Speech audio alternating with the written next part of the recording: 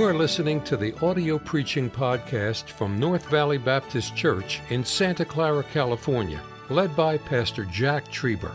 Though located in the heart of the Silicon Valley, you will hear fervent, old-fashioned revival preaching from the pulpit of North Valley Baptist Church. It is our desire that you will be helped by this gospel message. Well, tonight we begin our series on Christ and the cradle. Eventually we're going to get to Christ and the cross, and then beyond that, Christ and his conquest as he rose from the grave on the third day. But here's what we have to remember, is without a cradle, there could have never been a cross. If it had not been for Christmas, we could not celebrate Easter.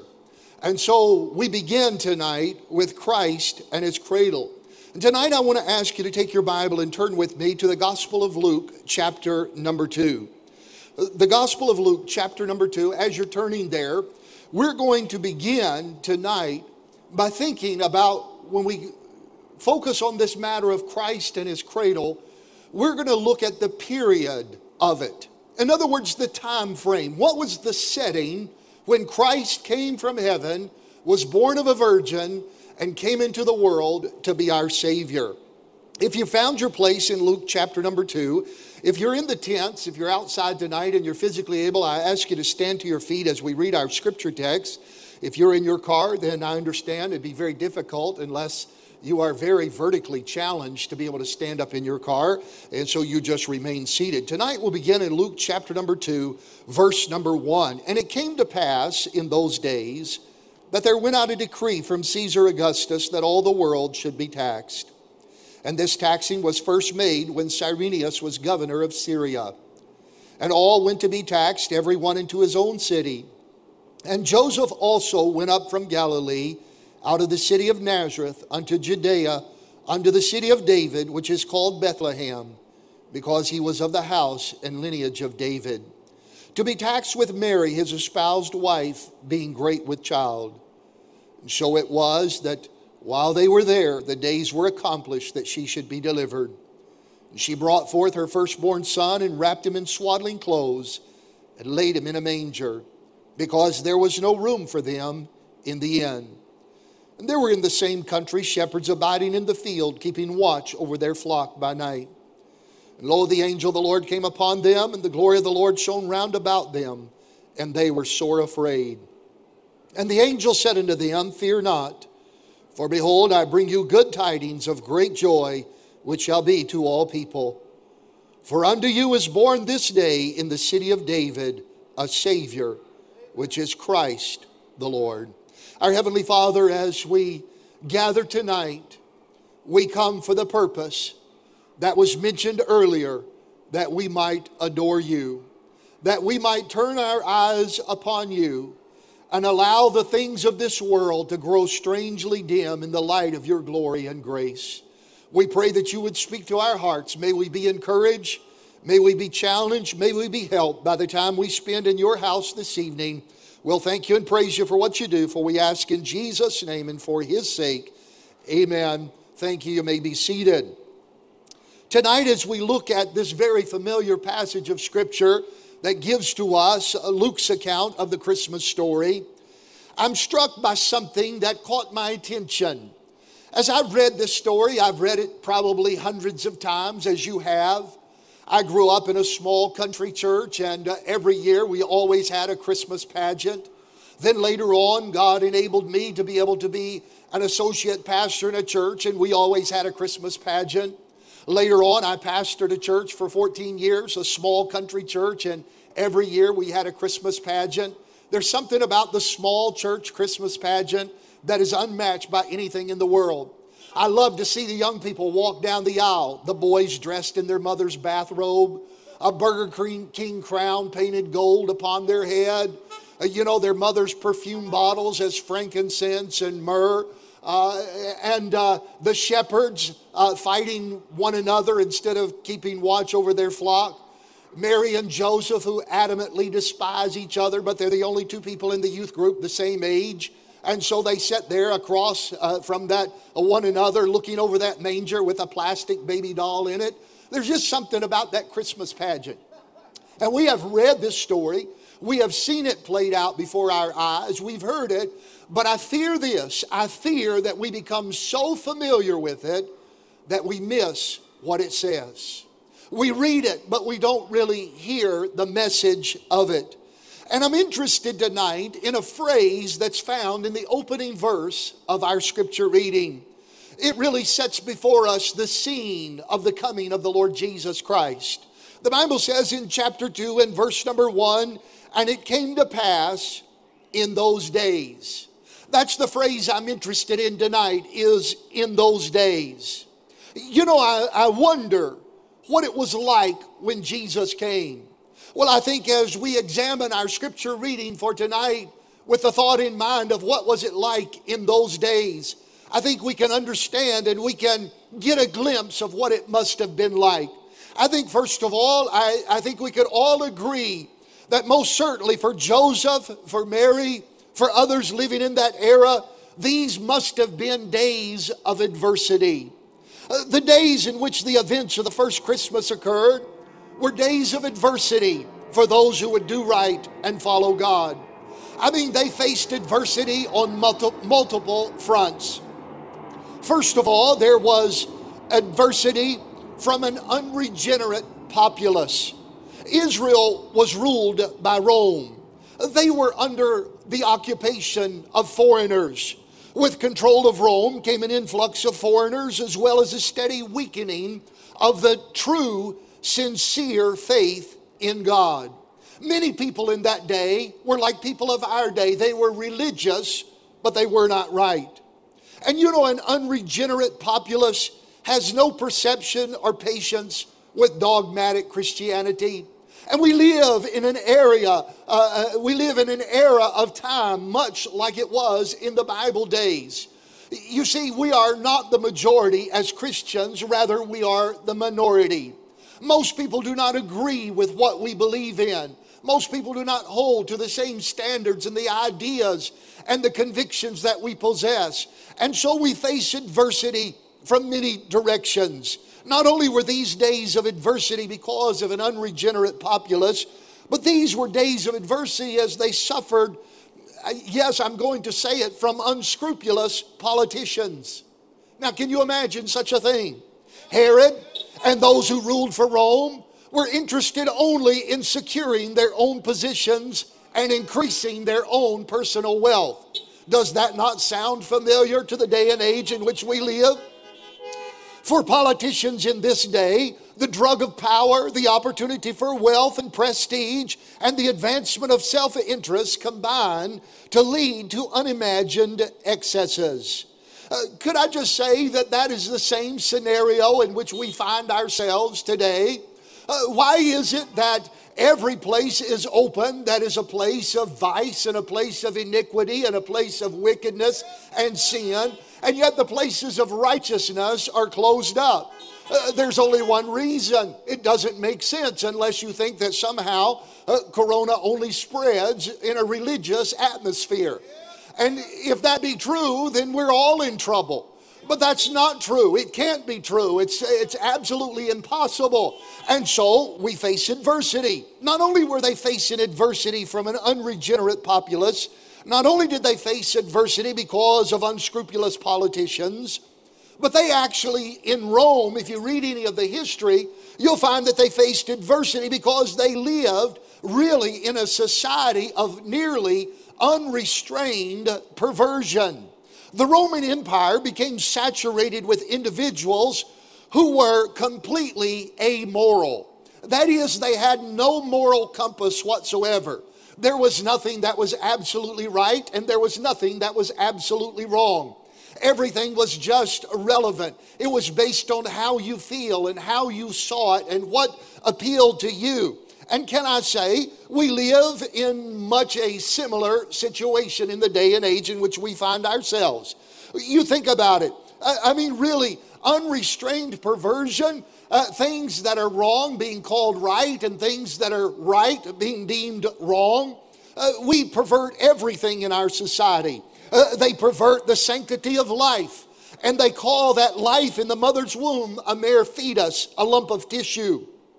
We pervert the sanctity of marriage and say that it should not be restrained for a union between one man and one woman, because we're not even sure that just man and woman are the only genders that exist. I mean, there are a multitude of genders, and you just figure out what works for you. We pervert morality and we call it hate. You know, we don't really hate people. We do hate sin and we do hate the devil, but we love people and we love righteousness and we love God and we want what is right. And so as a consequence, we live in an atmosphere of adversity, just like it was in the days of Christ's birth. Not only were these days of adversity, but those days were days of apostasy. If we were to read verse 3 and verse number 4, we read of how Joseph and Mary went to be taxed, and they went to Bethlehem because of their lineage. And as we read of their lineage, they were of the house of David. We're reminded of the spiritual state of Israel. I mean, from the glorious days of David to the idolatry of Solomon, and then to a divided kingdom of whom both went into captivity for their sins against God. Truly it could be said of Israel, how art the mighty fallen.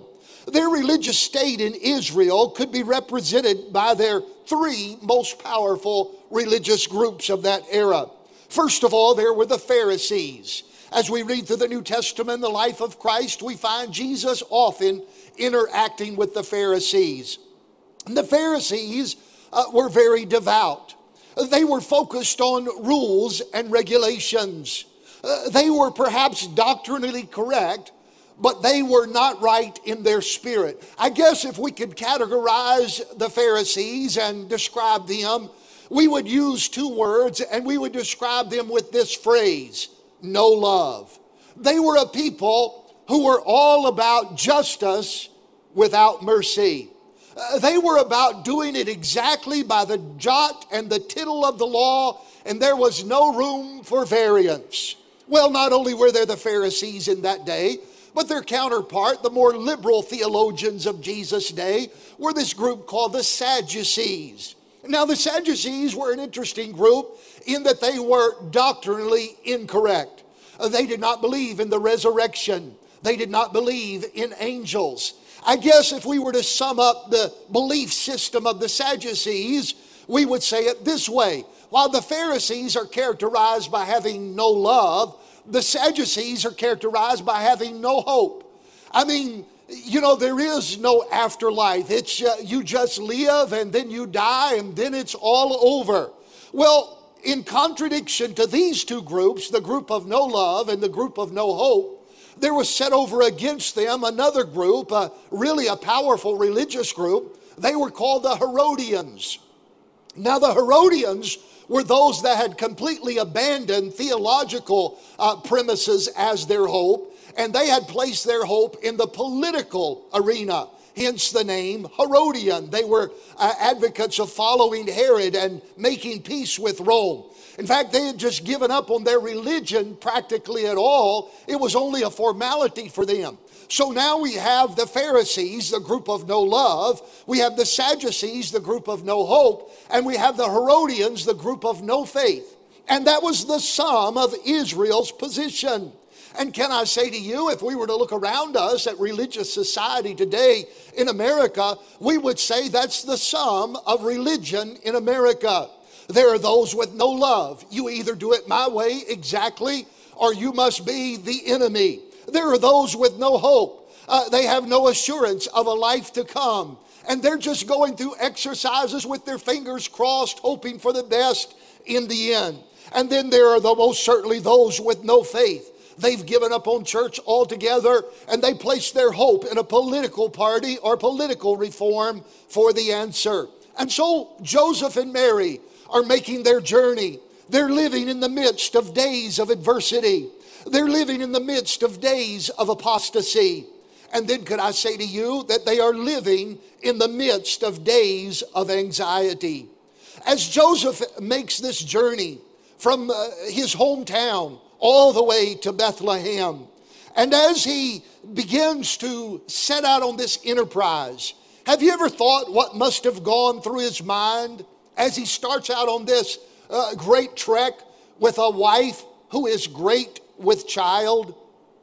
I mean, it was not like in our day and age, my wife and I, we were honored to be the parents of 4 children. In every situation, I was able to run outside in a hurry, jump in the car, drive to the hospital, and drop my wife off, and they took care of everything else. It was relatively easy for me. I'll never forget our third son, our 4th child, as he was going to be born. He was born on Wednesday before Thanksgiving. And my wife was there at the table, and she was working on preparing Thanksgiving dinner. And she was most certainly great with child. And as she was sitting there, I'll never forget, she was preparing deviled eggs. Now, I don't know why a Baptist has deviled eggs in their house, but we did. And she was preparing deviled eggs and making sure everything was ready for Thanksgiving dinner on the morrow. And a contraction would hit her. And she would drop everything and grab the side of the table and huff and puff. And I'd say, let's go, let's go. She'd say, oh no, it's okay. I'll be fine. I've got to get this finished so you have Thanksgiving dinner tomorrow. And I finally told her, I said, well, dear, I'm promising you, if this baby comes in the van, I'm leaving the van. It's going to be you and the baby. I'm having nothing to do with it. I am not a doctor. I don't know. We got to the hospital, and when we got out, I let her out of the van and walked her to the door. The nurse said, honey, we don't have time for paperwork. We're taking you straight to the delivery room. And, all's well that ends well, I guess. But I can imagine the anxiety in the heart of Joseph as he sets out on this journey towards Bethlehem. I mean, his mind must have been swirling with questions of wondering how it's going to be. First of all, he must have had anxiety concerning the fact of facing public scorn. I mean, there were others who were traveling with them who knew the story. I mean, after all, Joseph and Mary are not even legally married yet. And yet Mary is now about to give birth to her first child. Surely there must have been something inappropriate that has happened. One of two things: either Joseph is guilty of sin with Mary, and they're trying to pretend like it didn't happen and hoping people will accept and understand. Or Mary has been unfaithful, and Joseph, in a gracious way, is willing to overlook her sin. Now, of course, you and I, looking back in retrospect, we understand and we know that Mary was a virgin. That which was in her was conceived of the Holy Ghost. This was a miracle of God. But all of those who were in the journey traveling with them, can you imagine the whispers that must have been made? Can you imagine the conversations that must have swirled about them? Joseph must have certainly faced some anxiety concerning public scorn. I'm sure that Joseph faced some anxiety concerning personal safety. I mean, after all, he was not in a car. He was not armed with a .357. He did not have the security of mace or pepper spray that you and I would carry. Joseph is perhaps traveling on foot, most likely leading a small donkey with Mary riding upon his back. And he has to be concerned about her safety. The roads are going to be packed with travelers. All the Jewish world is coming to be taxed. Everyone's going to their own city. By the time they arrive in Bethlehem, there is no room for them to be found. It's a crowded place. It would be easy for someone in their haste to jostle Mary and knock her off of that donkey. And then she would suffer from that tragic accident. Joseph most certainly must have been concerned for her personal safety. He must have been concerned about public scorn. And he must have been concerned about the matters of practical sufficiency. Can you think about the expenses that Joseph is facing? There are taxes to be paid. There is lodging to be secured. There is food that is going to have to be purchased. There is medical care that will be needed. How long will they have to stay? Will he be able to find work? Will he be able to take care of her? I mean, after all, there'll be some recovery time, and the journey back home is going to entail not just Mary, but a small baby as well. I'm sure Joseph's mind must have been working overload with anxiety as he looked around and tried to figure things out. could I just say that reminds me of the day and age in which we live again as well? These are days of anxiety. I mean, today many people are worried and fretful. First of all, some are concerned about public scorn for their faith or their convictions. Many are concerned in the day and age in which we live regarding personal safety. And everywhere you go, people are concerned. They're masked up and gloved up. And saw a lady the other day, it looked like she had a spacesuit on. I didn't know if she was coming or going or making plans, but she wanted to be very secure. You know why? She's very concerned for her personal safety. And that's the way people are. I mean, we live in a society that is wrapped up, that has consumed themselves with somehow or another the goal that they must arrive safely at death. You know, does that even make sense? I went to the doctor the other day for a physical, and the doctor was talking to me, asking me if I was concerned. And I said this. I said, well, ma'am, I said, you do understand that nobody gets out alive, don't you? Not one person. Unless the rapture occurs, we're all going to die. It's just a matter of time. Now, most certainly, I'm not trying to hasten the prospect, but I'm just trying to be a realist. I'm not going to live my life in fear and apprehension and cower in a corner and be afraid of living because somehow or another something tragic may happen. My life is in God's hands. My times are in His hands. And God is in control, and I will use common sense and trust Him.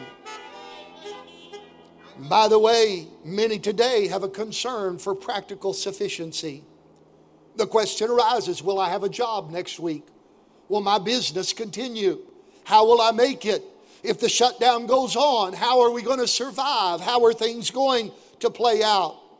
You see, just like the days when Jesus came, we are living in times that are very similar. These are days of adversity. These are days of apostasy. These are days of anxiety.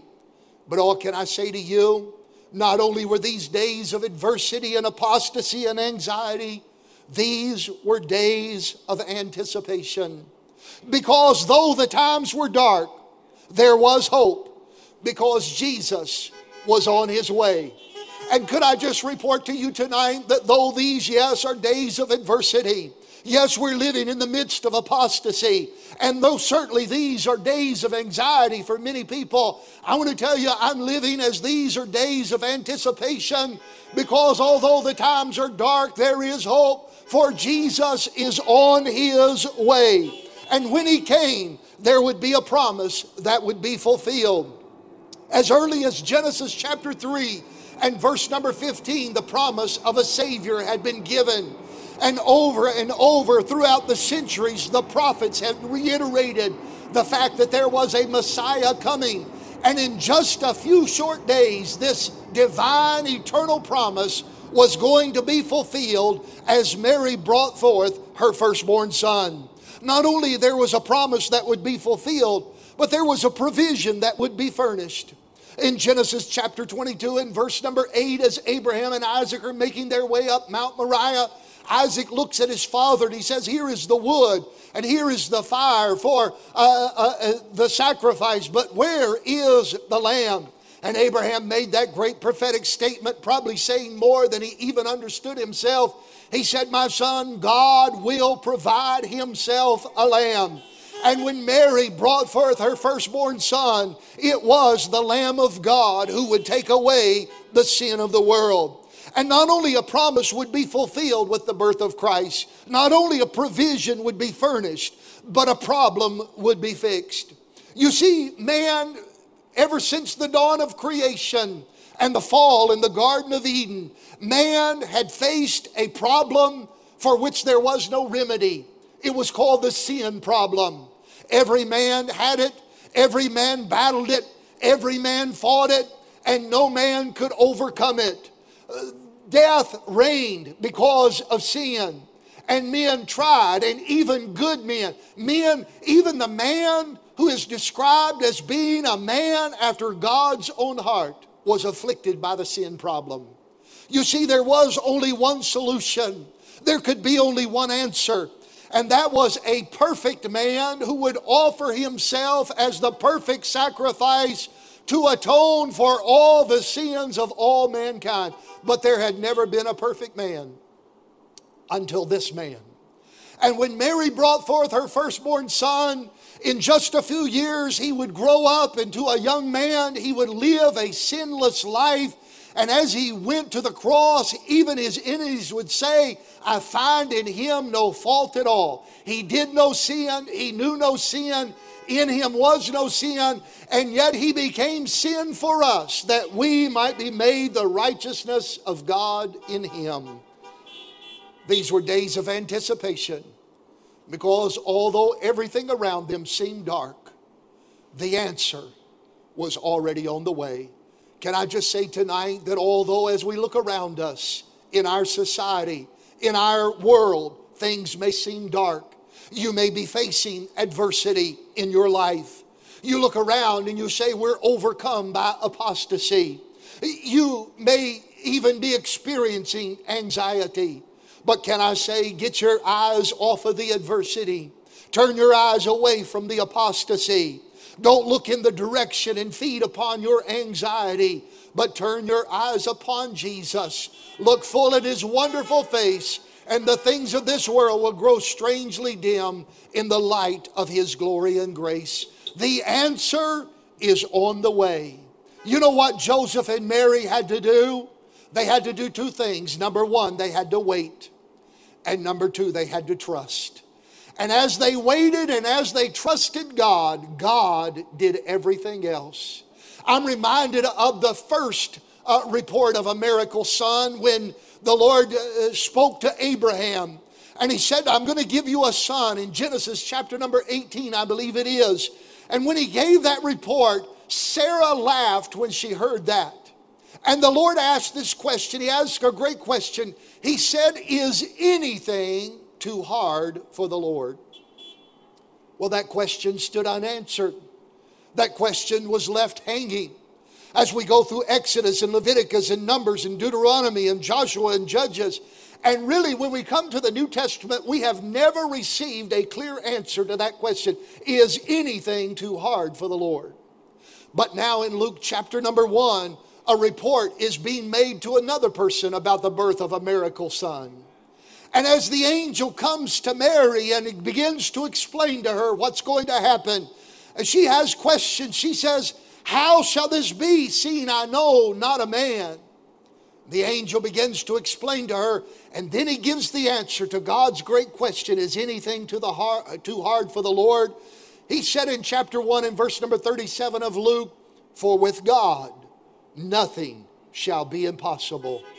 Can I say, I don't know what your need is tonight, but I know what the answer is. And the answer is Jesus Christ. Let's turn our eyes upon him and allow him to help us in these days. Thank you for listening to the audio preaching podcast from North Valley Baptist Church in Santa Clara, California, led by Pastor Jack Trieber. For more information about our ministry or to find out how to get in contact with us, visit our website at nvbc.org. May God bless you as you serve him this week.